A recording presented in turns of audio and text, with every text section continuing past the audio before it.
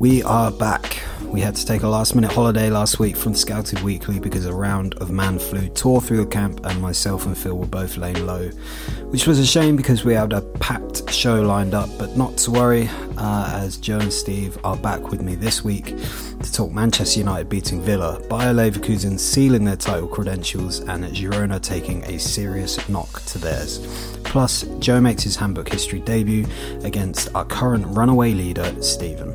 All that and more coming up. This is Scouted Weekly.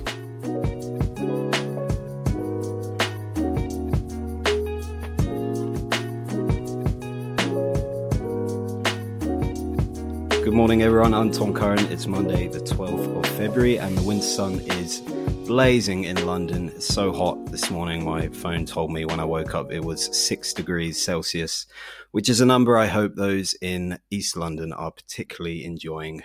Come on, you hammers. If my first co-host this morning was exposed to 6 degrees Celsius, he would literally die. That's live from Melbourne, Steve Ganavas. How are you, mate? Good, very warm here. I think 36 here, so can't feel your pain at the moment. And yet still wearing 2 layers. You strange man. Because I'm not scared. Clearly. Also with me today is jet-setting, award-winning podcast host who's been described by as many adoring fans as a man with his eyes painted on. It's Joseph Donnohue. How are you, Joe? Very good. Thank you for that. That's a very apt and accurate introduction. Beautiful, bright sunshine. What's not to like? It is. I would ask you where you are, but you're 2 roads over from me. So, Indeed I am. Boys, let's go straight into the stuff from this week's round of football. I want to start with the game that happened last night.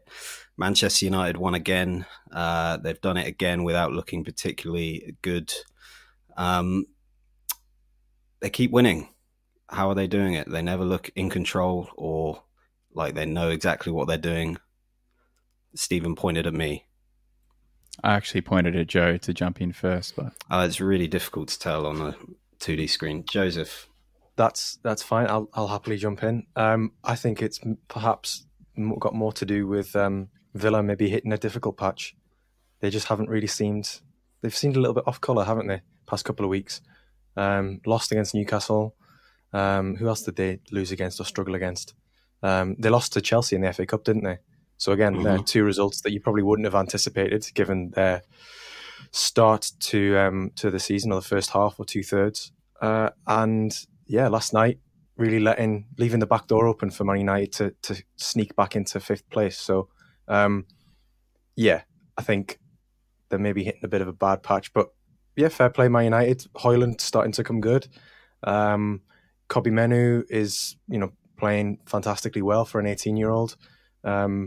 Again, not a surprise to anyone who watched him at youth level, but he's doing the business. And Scott McTominay, correct me if I'm wrong, guys, but wasn't he the top scorer in European Championships qualifying or there or thereabouts? Just knows where the goal is, that boy. Elite super sub. But just to jump in on United, I think everything, like every game, is kind of situational for them, and games can play out very differently just depending on game state.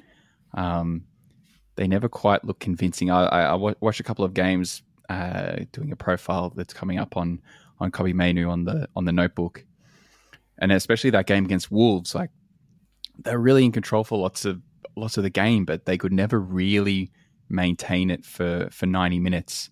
And then when they do drop off, they look really, really gettable. So there's just like bits and pieces. Like, they start to bring things together here and there. As you said, Joe, Højlund starting to find some form, and I think that's a very important piece of the puzzle in terms of the way they play and the transition ball they like to play. But you just kind of never know what you're going to get on a weekly basis, and it's all like matchups based and game state based. And just when you compare it to the other teams at the top of the Premier League that want to control the game, like Arsenal, like City, even to an extent like Liverpool, I just don't have that in their locker, and because of that, I guess they just struggle to deliver the consistent results week on week. Yeah, you look at the top 7 I think 6 of those teams have scored 50 or more goals this season, and then the one team in the top 7 who hasn't scored 50 or more goals is Man United, because they've got 33. Yeah, I mean, defensively they're better than Spurs, better than Newcastle in terms of goals conceded, but yeah, I agree with what Steve's saying. It just seems very situational and not the type, not a team which can go on a run of 5, 6, 7 games unbeaten whilst looking quite convincing, because that Wolves game could have gone very, very differently. The Villa game, again, could have gone differently if you get a different kind of Aston Villa. Yeah, West Ham, I mean, they're hitting a poor patch of them of their own, and also Man United at Old Trafford are a different entity altogether. Nearly put me off there, Tom, because I could just see you kind of just giggling and nodding your head as I mentioned. The sheer mention of West Ham has got you just grinning giddily from ear to ear. It just brings me joy. Sorry, I don't mean to pop your bubble. Their goal difference is 0, by the way, Manchester United, which I find quite amusing. Let's talk a bit about Kobbie Mainoo then, because we wanted to talk about him last week when he won the Wolves game in the dying seconds with a ridiculous goal. He did a similar kind of shimmy to set up the cross for McTominay's goal this week. Steve, you're writing about him. What does he bring to a Manchester United side that, from my eyes, kind of has really struggled to progress the ball through the middle this season? Yeah, I think he brings 2 things. Firstly, he's not a big guy, but he really applies himself well physically. Lots of early body contact to assert a position of dominance in a duel. And I think once coming into a senior team, once you can establish yourself like that and prove that you're in no way a defensive liability, then you can really start to assert other pieces of your game. And I think over the last couple of weeks, he's starting to do that a bit more. I still think, and as if you read my profile, it's going to come. I talk about this quite a lot. Maybe that the United haven't quite explored the full totality of what he could potentially bring to the table yet. He plays in a very set double pivot with Casemiro, and everything at United runs through Bruno Fernandes. So we haven't seen the full extent of what he can do. But what we've seen so far is looking the goods already. So if he can add some layers on top of that, some of his working close is really, really exciting. The goal he scored against Wolves is probably the best example of that, just weaving his way through and then a delightful finish to cap it off. So I think, he's bringing the fundamentals just to be there and to give himself the opportunity to be trusted and to start. And then everything that he's going to add on top, we'll see from here. But hopefully for United fans, there's a bit more to come. This is a subject I think we could do a whole podcast on, but I want to touch on it briefly. Manchester United have a strange kind of pathway set up for young players where they always seem to have, young academy graduates in and around the first team. But they also have the kind of Galactico transfer policy where they bring in these huge stars for kind of marketing purposes, it seems. They're in a transitional stage now with Ineos coming in, new kind of leadership on the football side. How do we see them marrying kind of what we assume is going to be a new transfer policy with what is clearly a very strong academy pathway? I'll jump in. I think everything's really up in the air for English clubs at the moment, just because of the inability to sign under 18s from Europe. It's hard to build the superstar academies that kind of English clubs were trying to build a few years ago before Brexit. So you've got these massive arms race now for local products going on between the bigger clubs, Chelsea, City, Liverpool, etc. So where United fit within that, well, I guess the feeder clubs give you the opportunity to try and sign European players and keep them at those clubs before moving them on to Man United. So, for example, one of the Ineos-linked clubs, Lausanne, just signed Simone Pafundi from Udinese on a loan with option to buy, and it's an outrageous fee that a Swiss club of their stature could never afford. But as being part of the network, if he comes good and they want to sign him, I'm sure that they can funnel the money around and make it work, either getting him to Nice or getting him to Man United, whatever it is. So I think the multi-club model in that sense gives you a bit more variety of what you can achieve. And it doesn't just have to be through your academy, but it can be through networking out that way. So I think you're going to start seeing more and more of that kind of thing. And especially the other thing is not bringing them to Man United first means that you don't have all the issues with all the different loan rules that there are now in terms of caps on loans abroad and within the Premier League, et cetera, et cetera. So I think that's the path that United will continue to explore as the domestic market continues to get more difficult. But obviously when a player like Manu comes up, there are still pathways there. UEFA Youth League that United will probably be competing in most seasons, FA Youth Cup, all that kind of stuff. So it's kind of like either it's mirroring up a traditional pathway for English players with the potential to have a pathway for international players through Europe to come through the multi-club network, I guess. I guess the final thing I want to say about Man United is some flowers for Andre Onana, who we spoke about the other week, but he was genuinely very good again today. I think he's been very good for a while now. Obviously had a brief hiatus away to the AFCON. Any flowers for Onana? Anything else to say about him that we didn't say last week? Because I don't think they would have won this game with a lesser shot stopper. I guess it's just kind of the reversion to the mean. Like, he's much better player than he showed in the first half of the season. I think people would be foolish to have written him off after that. So it's no surprise that eventually things would start to come good, because he's still a top level shot stopper. Even if he can be prone to a bozo moment every now and then, he's still a top class shot stopper. So eventually it was all going to start coming good. So I think occasionally prone to a bozo moment should be a prerequisite for anyone signing for Manchester United. Let's leave England behind, boys, and for the moment, and head over to the continent. We've spoken for a few weeks that we want to dive into Bayer Leverkusen. This is not going to be the kind of deep dive that we want to do eventually, but we have to speak about them because they beat Bayern Munich 3-0, and it looks like the title is on. 5 points clear, I think. And more than just the points on the board, I thought they bossed Bayern Munich about. Looked very comfortable. How are they doing it, Joe? Yeah, I mean, I think you're right. Bossed is probably the correct term.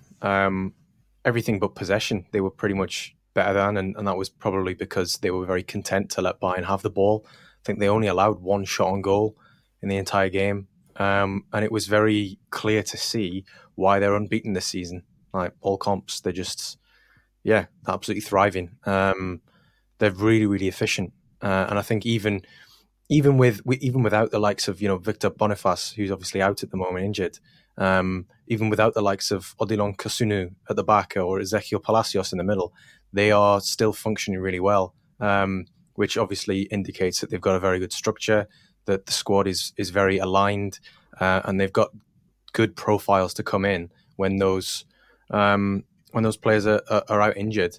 And I do like a bit of the sort of a mixture of sort of like creative recruitment and positional flexibility, like, bringing in Alex Grimaldo this season from Benfica, him coming in to play on the left wing as opposed to being a left back as he has been throughout his entire career.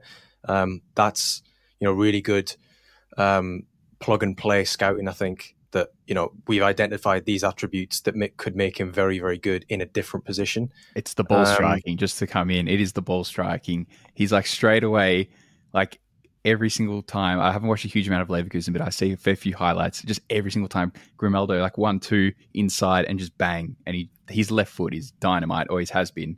And so you kind of like, that's the excellence as a coach, is like identifying certain strengths, and then how can we get this guy? He can kick the ball so hard. How do we get him into positions where he can shoot on goal as many times as possible in a game, even from an unconventional position? And like the goal that he scored, the second goal, even though Bayern's defense was all over the place, like inside, run straight through. They didn't track the run, and then the finish is like 9 times out of 10 for him from that position. Yeah, I completely agree. I think that's pretty much spot on. I like the fact that they've, in terms of the creative recruitment, you don't see many transfers of like players going from the Championship in England to the Bundesliga and potentially going on to be a title winner. But Nathan Teller, again, someone who's been really effective this season for them. Got a brace against Darmstadt the other week. Scored against Leipzig. He's contributing in big moments in big games. And yeah, as I say, with players like Boniface being out, you would have maybe assumed that that's the point where they'll drop off and buy and then make up the ground. But no, they were on it on, what was it, Saturday? Yeah. So yeah, fair play to them. Flowers for Xabi Alonso. I thought with the amount of chances, Adley missed that were kind of Victor Boniface-esque chances, I thought they might have won 5-0 if he was around. Bayern were having, like, the other end of this is that Bayern look terrible. And you think of like a Tuchel back three is normally like set, structured, not too many mistakes. Upamecano, I saw some extended highlights. He looked like he had an absolute nightmare of a game. There was like one goal that was basically 95% his fault. There was another chance that was a really good one, basically created when he kicked the ball up in the air and gave it away. And then Kim Min-jae for that second goal that I was talking about for Grimaldo, he kind of tucks in to follow where the pass is going, and then points to Alexander Pavlovic to follow the run when Pavlovic is like 2-3 meters behind Grimaldo and he's never going to be able to follow the run. And so it just vacates this massive space that they go straight into and score. So it's just strange to see, Tuchel's never been known for his thriving, dynamic football, but to see them broken apart that easily is quite astonishing, I guess. And it's not the first game. Like, it's not just playing against good teams. I watched them against Augsburg last week. They were equally like just absolutely nowhere defensively. So it's just bizarre to see them unravel like this, because you just think of Bayern as this juggernaut in the Bundesliga. And I guess after the torture that Dortmund put us through last year, there is the possibility that they could still turn it around and come back and win the title. But so I don't want to make any bold predictions yet, but they are in a bit of a rut at the moment. And they'll need to get out of it quickly, because they probably can't really afford to slip up again, I would have thought. I mean, I look at that back three, and then you factor in as well, you've got Sasha Bowie, who's pretty new, and you've also got Alexander Pavlovic, who, in isolation's been pretty decent, but again is still relatively new to the first team scene, certainly in a starting sense. And I look at that and I think, okay, well, Eric Dyer, I mean, maybe it's a communication breakdown because he's doing that accent the entire time. But like the stop laughing, you two. I'm being serious. I'm making a very serious football point. But it just seems as though they're not playing as a team that are very familiar with each other's games.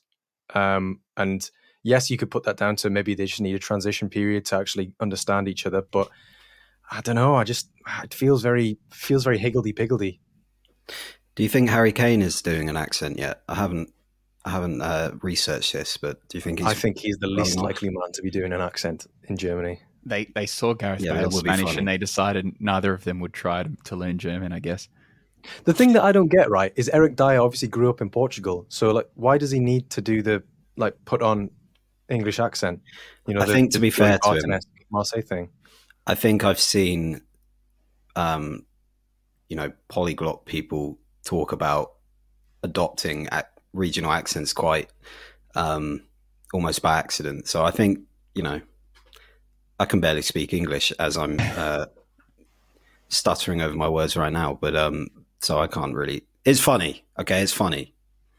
But it also might be something I don't understand. Something else that was funny, I want to bring this up. The Bundesliga obviously does tactical cams for us watching in the UK, where they pull very far out and you can see almost all of the pitch. Really cool. And Jeremy Frimpong scored in the last 30 seconds. And in the wide camera, I couldn't see Manuel Neuer. I didn't know where he was, and so I had to roll back and find out what had happened. Obviously, he went up for a corner and then fell over. I don't even know if he got back up and started running back, but he was not in the frame at all when Frimpong took his shot, which I think is a perfect summation of when what's Frimpong, happening under Tuchel at the moment. When Frimpong gets the wheels going, I'd give up as well. Yeah, that's fair, especially if you're in your mid-30s or whatever. A little bit on Xabi Alonso. Obviously, we talk about young players and how to best manage their pathways and stuff. But young coaches, I think, is something we don't talk about that much, that often. How do you manage kind of the hype that's growing around him at the moment? Because this is his first major role and it's going almost impossibly well.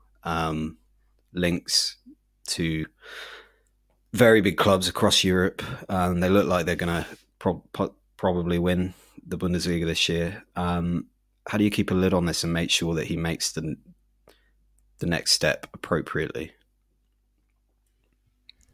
I think he's been around long enough. He's played some pretty big games, dealt some pretty big occasions. I'm sure that this is probably a fair bit less pressure than his playing days. So I don't know. The clubs will line up, and he has to just decide for himself at whatever point arrives whether he stays at Leverkusen or he thinks he's ready to move on to something bigger. But I'm sure he's a smart cookie. He'll know. But his team, I think the flexibility that he plays with the way that he lines the team up, I think holds him in good stead for whatever kind of job he picks up, whether it's more of a team that expects to play the more swarm counter-attacking style like Liverpool or another club that's looking for a more controlled possession style. I think he seems quite flexible in the way that he can play. If I had to give one piece of advice to Xabi Alonso, and I know that he will be listening and taking the advice of a football journalist from England, don't be the guy after the guy. If I had to say that, Jurgen Klopp leaving at the end of the season, look what's happened with David Moyes at Man United. Look what happened with Unai Emery at Arsenal. Don't be the guy that follows the guy. Wait, let that someone else take the poison chalice and be directly compared to the successful predecessor. I don't hate Xabi Alonso staying at Leverkusen and actually, disrupting the Bayern hegemony that's kind of ruled over German football for years. Let's see how far they can go. Like in the Champions League next season, what Leverkusen can do. Let's see what they've got. And I don't see like their team really getting broken up over the summer either, unless someone comes in like big time for Wirtz or something like that. But I could see them keeping most of the team intact, and they're all young guys, so they're all just going to keep getting better, really. So something to work with in the Champions League and beyond. All right, from one unlikely title charge to another going slightly worse. Girona were battered by Real Madrid at the weekend. The famous front three of Rodrigo, Vinny Jr. and Bellingham was pumping on all cylinders. A couple of outrageous goals. Vinny Jr.'s opener was disgusting. Joe, you went pretty deep on Girona a few weeks ago on your show. Is a dream dead? I think on that show, on that episode of the Scouted Pod, I think myself and Ruri Barlow from Football España, we kind of said it's unlikely that they're going to hang on and push Real Madrid all the way, simply because they don't have the squad depth and the star quality that Real Madrid have. But it's still very likely that they'll still qualify for European football, potentially the Champions League, for the first time in their history. I think the dream was always extremely unlikely, but yeah, I mean 4-0 against Real Madrid is pretty. What do you call it? Like, for some reason I've got the word condemning in my head, but it's not. That's not the word I'm looking for. Deflating. Yes, Ooh, it is that. Both at the same time. It is deflating. All right, well done, you two. Thank you. Yeah, Jude Bellingham keeps on scoring. Let's hope that ankle injury that he picked up isn't too serious, for several reasons. Vinny Jr. obviously is being Vinny Jr.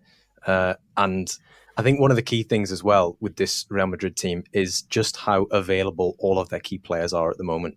You know, what you want going into the final stretch of the season, especially when you're going head to head with a team that have not been in this position before, kind of don't know the pressures and the pitfalls, is you've got to have pretty much all your key players available. Now, I know I've said that, and Jude Bellingham's injured, but they have, I believe he's called Joselu in reserve, so I think he could maybe come in. Heard of him. Obviously a St James's Park favourite back in the day.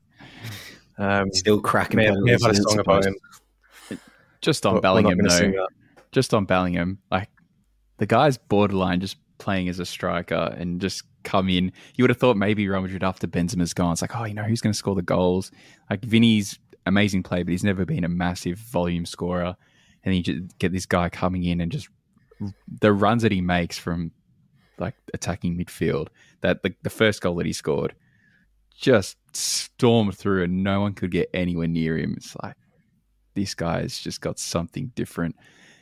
So hopefully he can keep his body held up. Obviously, he always has that knee strapped, which is a bit of a concern, but the guy is an athletic freak. And then obviously pairs it with amazing penalty box quality that maybe we didn't quite understand before this season, but it's obviously there. You know, what are we talking now? 16, 17, you guys will be counting league goals this season? 16. And it's February? Yes. For reasons we won't disclose, Joe and I are sending all of our love and prayers and good energy to Spain right now. I would give my ankles for Jude's in a heartbeat. Not that he'd want mine. Wouldn't be able to make those runs in behind with these. Yeah, we're talking about a nominal attacking midfielder or playing off the striker that's about to bag 20 plus in the league. So I think that kind of says all that needs to be said about the season he's having and the impact that he's had on this Real Madrid team. And it'll be interesting to see for this couple of weeks that he might be absent, how they shuffle things around to make it work, because clearly he is absolutely vital to the way they attack. Yes, and my blood pressure currently. Can I just make a quick point about Spain for a second? Of course you can. Las Palmas this season, they've got the second best defensive record in La Liga. 20 goals conceded in 24 games. They're a real outside shot for getting European football this season. With your boy Maximum Peroni in there. Yeah, Maximo Peroni sounding like your dad trying to order a beer on holiday. Yeah, beat Valencia in the last game. Mika Marmol doing all right in that defense there. Yeah, I just thought I'd just drop that in. And they gave Real Madrid a good go a couple of weeks ago as well. Anyway, Thomas, you're free to move us on. Thank you very much. I will move us on. Oh, we're coming back to England because there's a game of football tonight, and it's happening in London, and it is a game I want to crown with an expletive, but I don't think I'm allowed. So we'll call it Battle of the really bad teams. It's Chelsea versus Crystal Palace. Stephen, you wanted to talk about this because you get very excited anytime you get the chance to talk about Chelsea because they're really funny. Just start with a big question. If Palace somehow win this, could Pochettino go? I actually think yes. Because Palace are probably in the worst three teams in the league at the moment. And that might be being charitable given their run of form lately. Roy Hodgson is basically on the brink as well. There could be a chance that whoever loses this game, if there is a loser, the coach could be sacked. Chelsea, like that game last week, was a mess.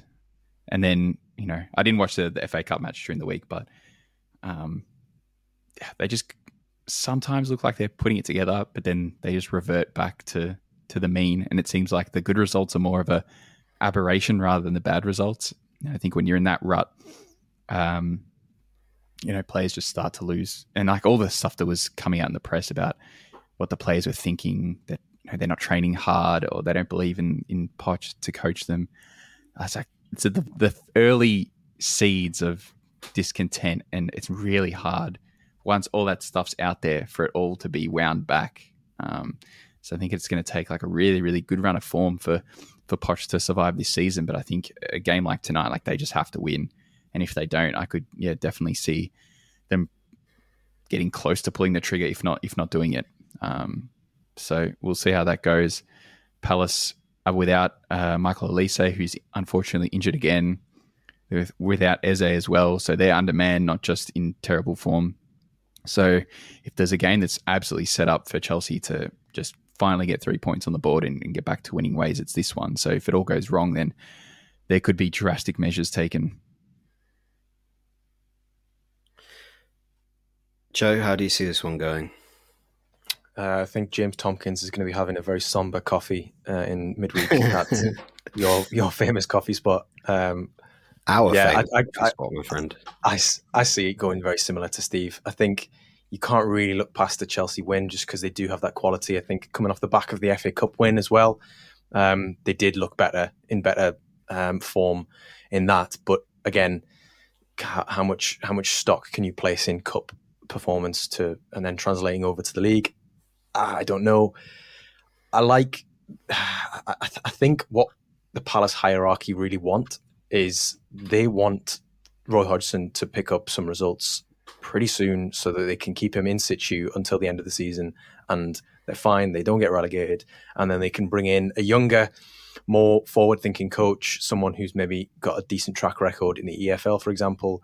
And I just don't think they'll get that. I don't think they'll be allowed that privilege to wait. I think they are being sucked into a relegation battle. They are without their two best players, one of them for an extended period. And I really can't see themselves getting them out of this. Really can't see them getting themselves out of this rut. But, stranger things have happened. But I think that the mood around Palace's fan base at the moment is funereal, because it's just, we're sat there where we're stagnating. We're not progressing on the pitch. We're not progressing off the pitch. It's kind of a stay of execution for Roy Hodgson, and they're just hoping to get to the end of the season and everything will be fine. I think Chelsea should certainly have enough. Should being the operative word, but you never know. Sometimes, boys, football analysis is really easy, and I think Palace make it easy. When Olise and Eze are together, they score screamers and they win some football games. And then when they are not together, they do nothing. It's a star power league. It is a star power league at the end of the day. Indeed. Palace only 5 clear from the drop.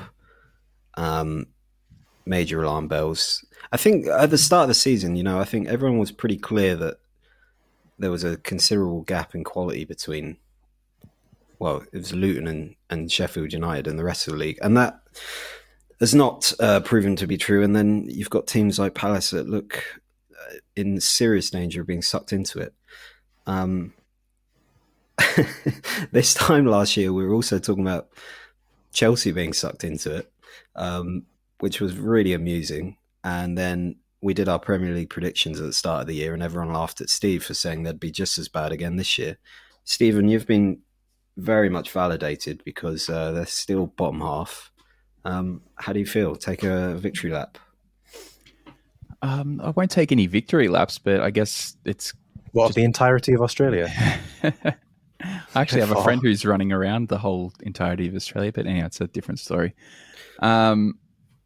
The whole idea of turning over your entire team, I think it's kind of just been proven that it's a very, very difficult thing to do, especially when you're filling the team with guys without much Premier League or senior experience.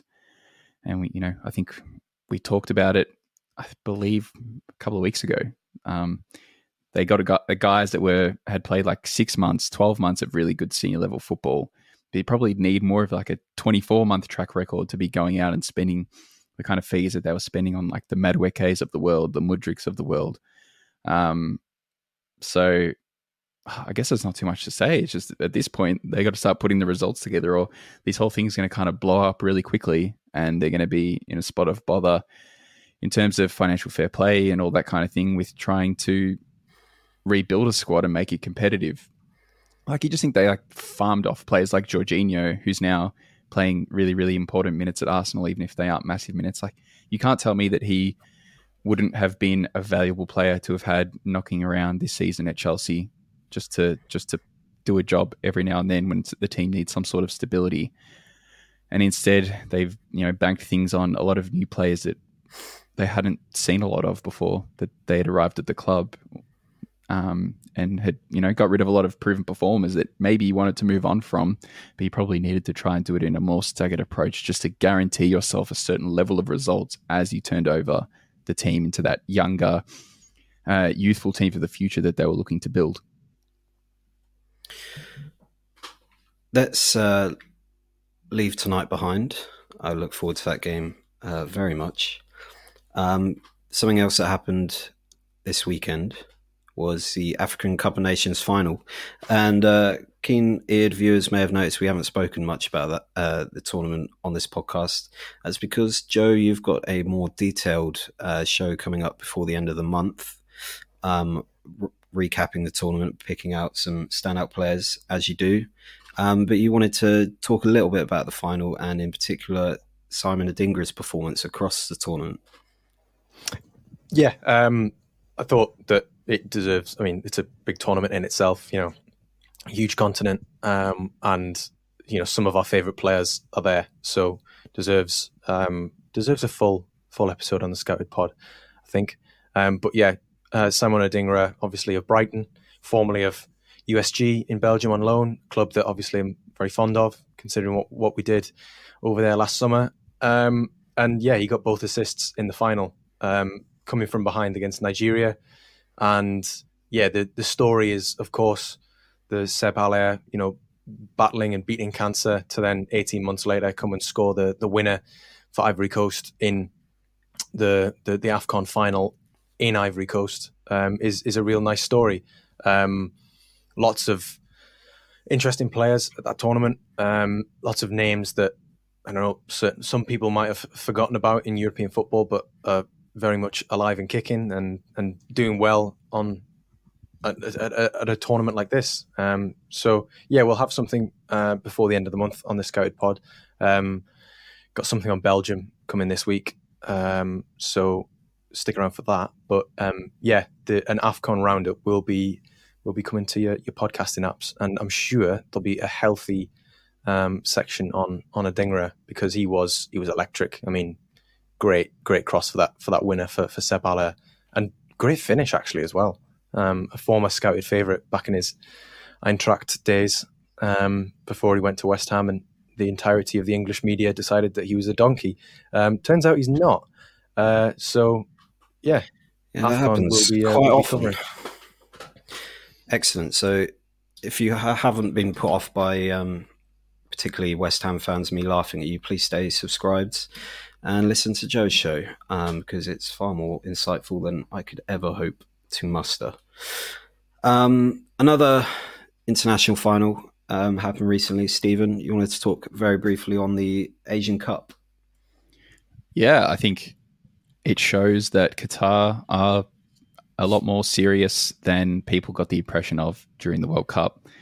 Obviously, World Cup 2022, they prepared for the tournament by basically pulling their players out of their club sides and basically having them in a training camp for 6 months, playing no competitive matches. And I think that approach was proven to be a monumental failure.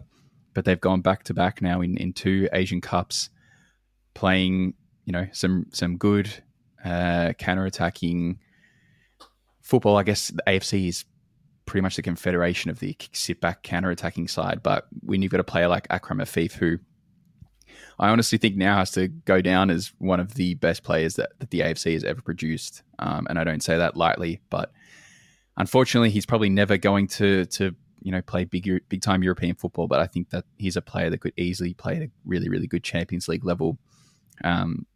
Followed up 2019 Asian Cup, having a goal and 10 assists. This Asian Cup, he had, I think it was 8 or 9 goals, 3 penalties in the final, but he won 2 of them himself.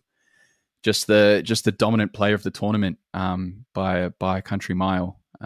So, yeah, if you got a bad impression of the Qatari national team in 2022, they'll be back in 2026, and they will be a very, very competent team around Akram Afif, Al Haidos, who's played 185 caps, I saw at the age of 33, which I think is absolutely astonishing. I think Afif is 28 and has almost 120 caps as well. So I got a really solid team that's been, I think most of the national team plays at Al Sadd at the same club. So I think, yeah, they're a nation to follow. Obviously, the pedigree is interesting. The Aspire Academy setup is interesting. There's a little bit about it that's gone into it over the last decade or so to turn these results into what they are. And, people can discount the Asian Cup, but it's still a very competitive competition. And Qatar to go through Japan and go through Iran to win the tournament, and played a really tough Jordan team in the final with Musa Al Tamari up front, who's been having a really great season with Montpellier as well. So, Asian Cup roundup, Qatar back to back, and we move forward to World Cup qualifying. Excellent. And we will move forward to our watch list for this week. It's going to be a shorter segment because there's so much happened over the weekend. But I thought, as we had Mr. Joseph Donnohue here, we should take advantage of his expertise and talk about Leeds United a little bit. Joe, there's a ton of young players making some noise in the Championship this season. But I think Leeds in particular have a couple of strong names. Who's really stood out in the past half a season and made a name for themselves? Yeah, I mean, the one standout for me, it's difficult to narrow it down to one, but in terms of output, it's got to be Crescencio Somerville. 14 goals, 7 assists in the league this season. Came on in the 4th round replay in the FA Cup against Plymouth and changed the game just with his great technique, great technically on the ball, works back off it, and just he's one of those players where he's going through on goal. He's bearing down on the goalkeeper. He's battling off challenges, and you put your house on him scoring. He did that at the weekend against Rotherham. Again, a very poor Rotherham side, marooned at the bottom of the table. But he's doing it regularly. He's doing it, week in, week out. I think there's only 3 players with more goals than him this season, all of whom you'd say probably play more as more through the middle, whereas Somerville tends to play off the left. Or he can play on the right where he began his career. And, still 22 years old, huge potential for him. And yeah, fans at Ellen Road are absolutely loving him at the moment. Jorginho Rutter is kind of, he's got great golden retriever energy. But he's also excellent at keeping possession. Sometimes it just doesn't look fair that he's competing in the Championship against, EFL journeymen, and he's just very much having the time of it himself. I think he went to 10 assists in the league at the weekend, 7 of which have been for Somerville. I think that was actually across all competitions, so it might just be 6 in the league. But again, it was our friends, Not the Top 20. They replied to me saying that only Jody Jones and Dan Crowley as an assist to scorer combination is the only one that runs them close in English football at the moment. So yeah, Jorginho and Somerville are doing business in attack. And then at the back for Leeds, Archie Gray just keeps going from strength to strength. Began the season as a central midfielder, can play as an 8, can play as a little bit of a deeper player, but certainly is best as an 8. And then has come in at right back, has seen off the challenge of Jed Spence and Luke Ayling, both of whom have left the club. Connor Roberts has been brought in from Burnley on loan, but Archie's staying in the team, and you wouldn't say that you'd change that anytime soon, despite the fact that it's not until next month that he turns 18. So he's doing really well. is very level-headed, very, very good at escaping pressure, technically spot on, positioning-wise, again, playing like someone who has played right back his entire career rather than in the last 3-4 months. So yeah, plenty to like about what Leeds are doing at the moment. But yeah, it's going to make for a very, very interesting end to the season, I think, in the Championship, because Leicester have been rampant and they don't look like they're going to let up anytime soon. Southampton are on some daft 20-odd game unbeaten run, and yeah, Leeds are 9 unbeaten in all competitions since the turn of the year. So it's really, really looking interesting, hotting up. And if anyone wasn't aware, the final game of the season is between second place Southampton and Leeds at Elland Road. So that'll be potentially a regular season playoff to see who goes up automatically. So yeah, that's my watch list, and I am going to be watching them twice this week, away at Swansea and then away at Plymouth. Because you get paid to do it.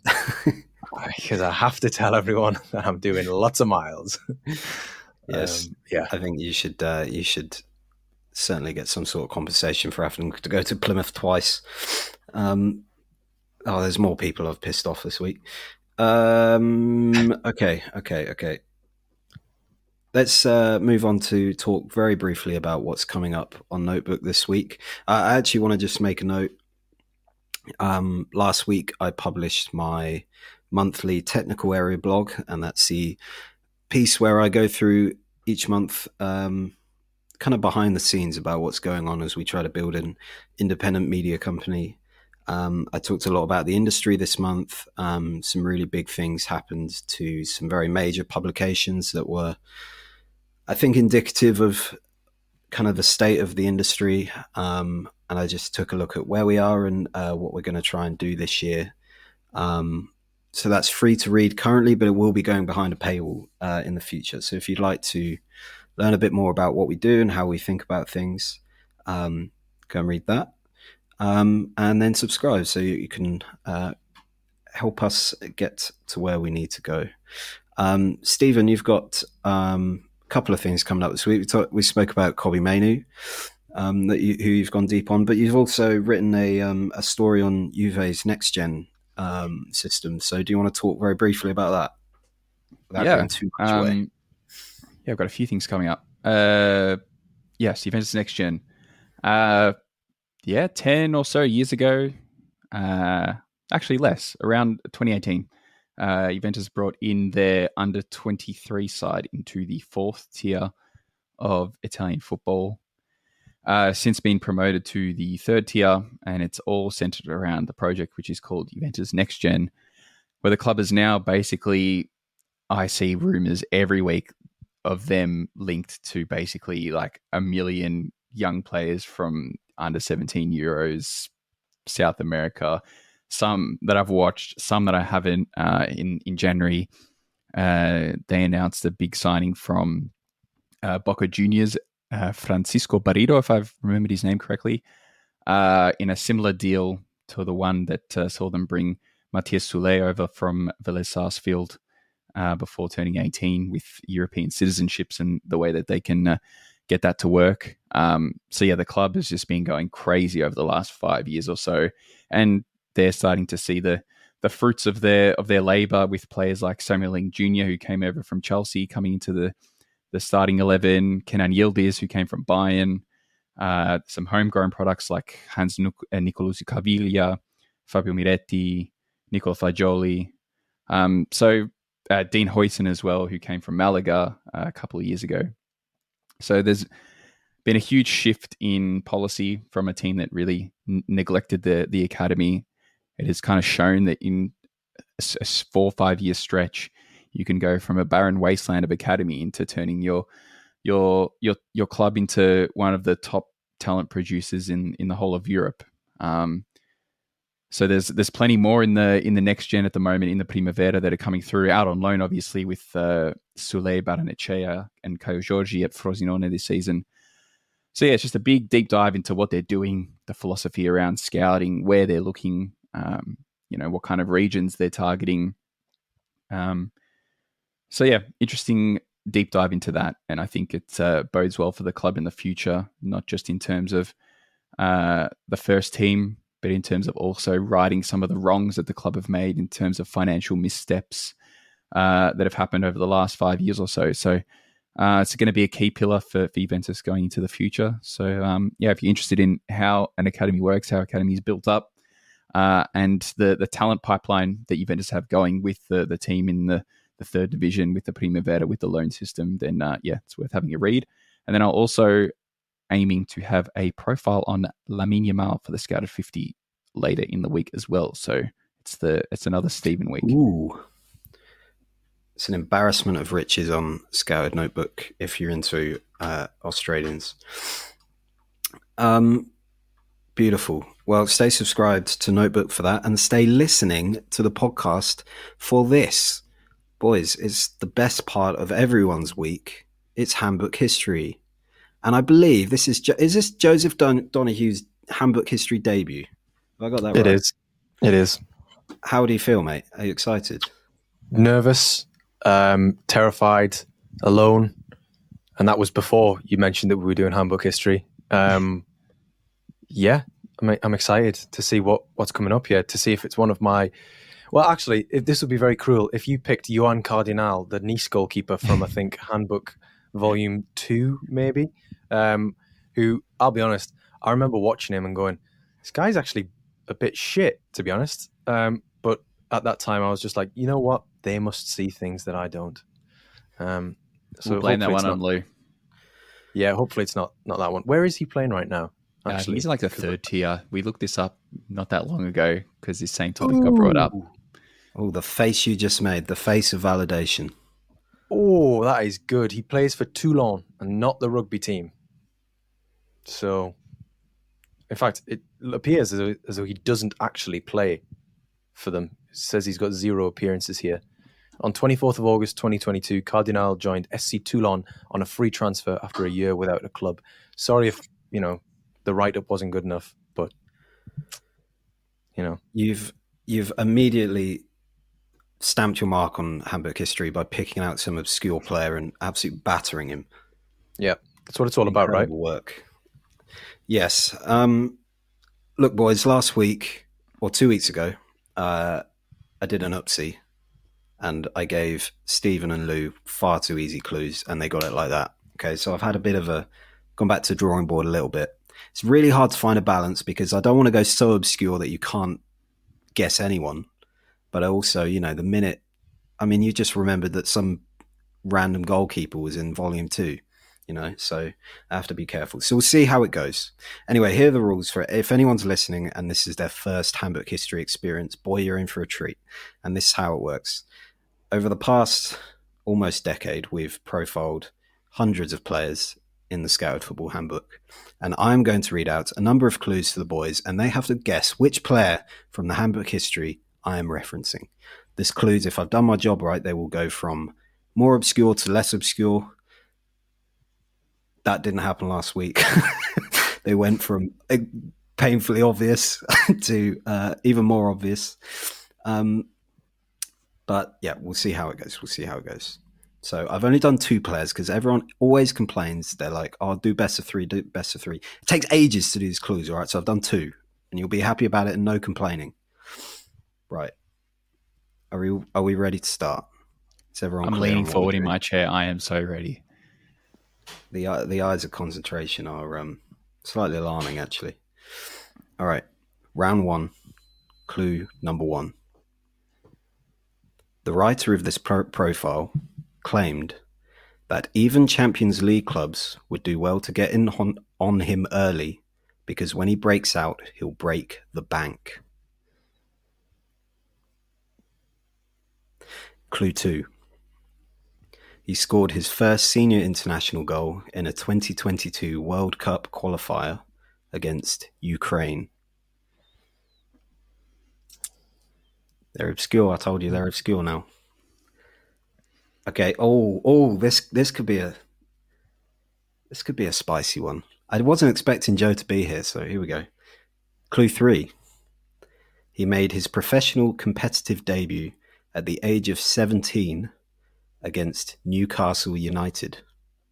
He made his Champions League debut in September 2021 against Juventus. So I got you both in that one. Wow, yeah. Look at me go. Debut 17 against Newcastle. Yes. That was his professional debut, so it's not like he made his debut in the cup or anything. Well, a cup is professional. No, as in like it was in the league. Sorry, that's what I should have said. I can neither confirm nor deny that because I didn't write it down and I've forgotten. That is the end of round one. So if anyone springs, I'm drawing a blank. I'm drawing a big old blank. Stephen is deep in thought here. I am. So he's made his competitive debut in a game against Chelsea. No. Game against Newcastle. Yes. And he's Where's Champions 17. And what year was it? You can't stop thinking about Chelsea, this guy. Did you say what year it was that he made his competitive debut against Newcastle? I did not. And his Champions League debut was in 2021 against Juventus. Correct.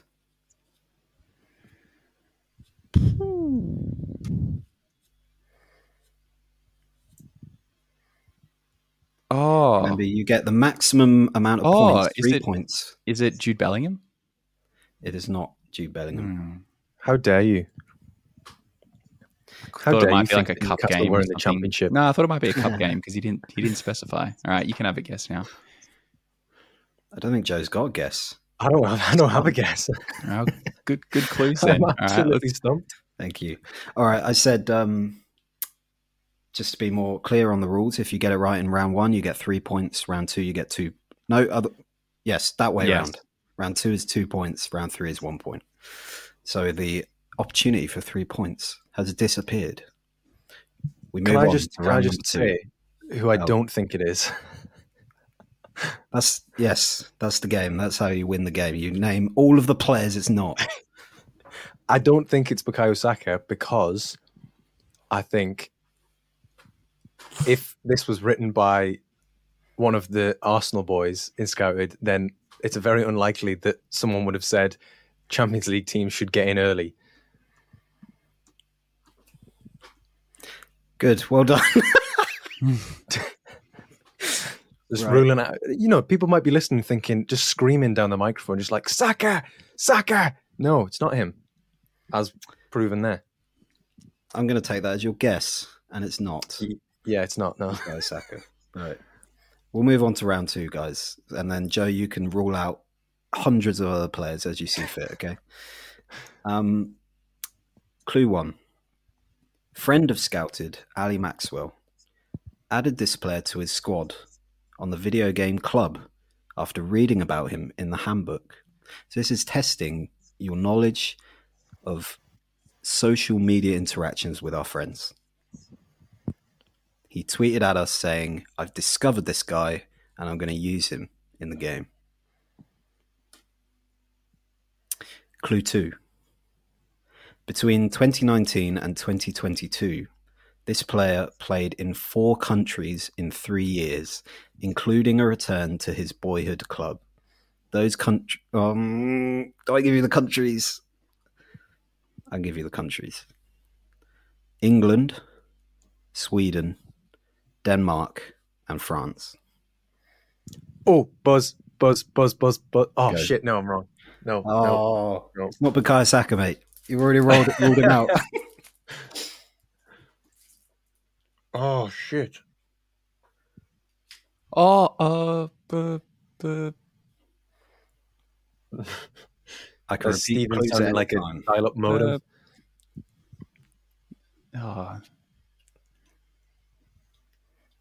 So wait, was it England, Sweden, Denmark, and France? France, yes. England, Sweden. Is that in chronological order? Yes, it is. Tom, why have you just taken a drink out of that massive water bottle like you were playing a musical instrument? I'm a thirsty boy. It's thirsty work winding you two up. picking your brains. I can't even complain that this is first thing in the morning either. No, we pushed it back just to give you extra time to warm up.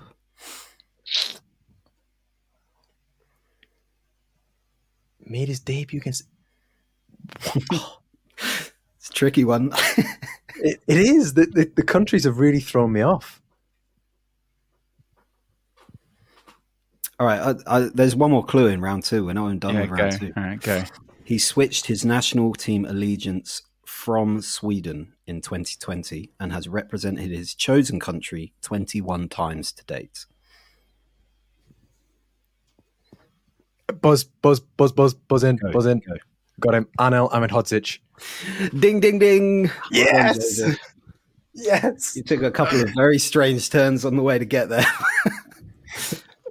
But you have crowned your debut moment in Handbook history with a saucy 2 points. Well done, my friend. Very well done. Yes, so his Lou would have got that so quickly. I know. That's why they're so obscure. It's like I'm just trying to outsmart him. So yes, obviously made his competitive debut for Nottingham Forest against Newcastle United, I believe. His journey was Forest to Malmo to Hobro in Denmark to Bordeaux and then back to England with Sheffield United. Obviously switched his national team allegiance from Sweden to Bosnia and Herzegovina. And then round 3 clues were Scouted Football Handbook Volume 9 with the Skamaka cover. An excerpt which I thought would make it quite obvious because we speak about this, or at least Lou speaks about this in reference to him quite often. Deficiencies crop up when he defends set pieces where he struggles to track his man, which I think has been proven in the Premier League this season several times. And the final clue is he is a centre-back. Okay, Joseph, well done. You know how, Steve, I was giving you smoke for guessing that it was Jude Bellingham earlier, and I was like, how dare you suggest that Newcastle were in the Championship? It was actually his debut in the Championship against Newcastle. So, yeah, sorry about that. Hold on, I want to check if I was at that game. I think I might have been. You should deduct at least 1 point for that then. Yeah. That's such rubbish. Didn't remember. Although was it a little 17? If it was the game I'm thinking of, then it's quite interesting because Newcastle had 2 players sent off, both of which were then rescinded. You can't make up with your failures with more obscure knowledge. That's not how it works. It wasn't actually. It was at St James's Park. So yeah.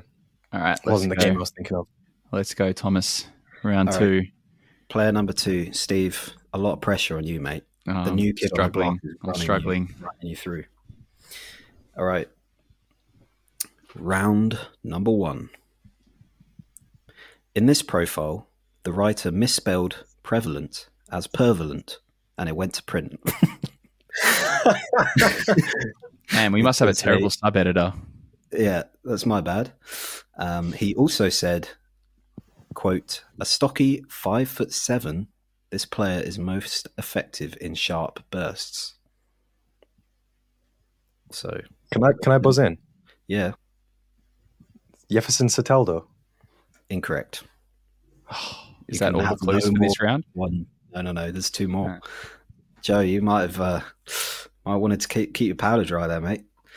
All right, clue 2. Since his senior debut in 2016, he has played for 10 different clubs. 10 clubs in 8 years. Quite the journeyman. Clue 3. In 2018-2019, he was named in the Eredivisie Team of the Season. So he made at least 1 stop in the Netherlands on his odyssey through European football. Or other continents I did not specify. It's too early for like Boadu and Steng's era. And they're too tall as well. I'll give you a clue. This might help Joe. It's not I'm not allowed to Bukayo guess, Saka. though. No, that's true. 10 clubs in 8 years, debuted in 2016. Wait, no, I'm wrong. No, doesn't matter. Like, I have an idea, but I think it's wrong. But I'm just going to say it instead of wasting everyone's time sitting around. So I'll go Stanislav Lobotka. Incorrect. We'll move on to round 2 as the guess is fired. Clue 1. He scored in a win against Manchester United that knocked them out of the Champions League. But then again, who hasn't? Oh, 5'7". Mm-hmm. 10 clubs. Correct. Just going to look up what those clubs are so I can tell you afterwards.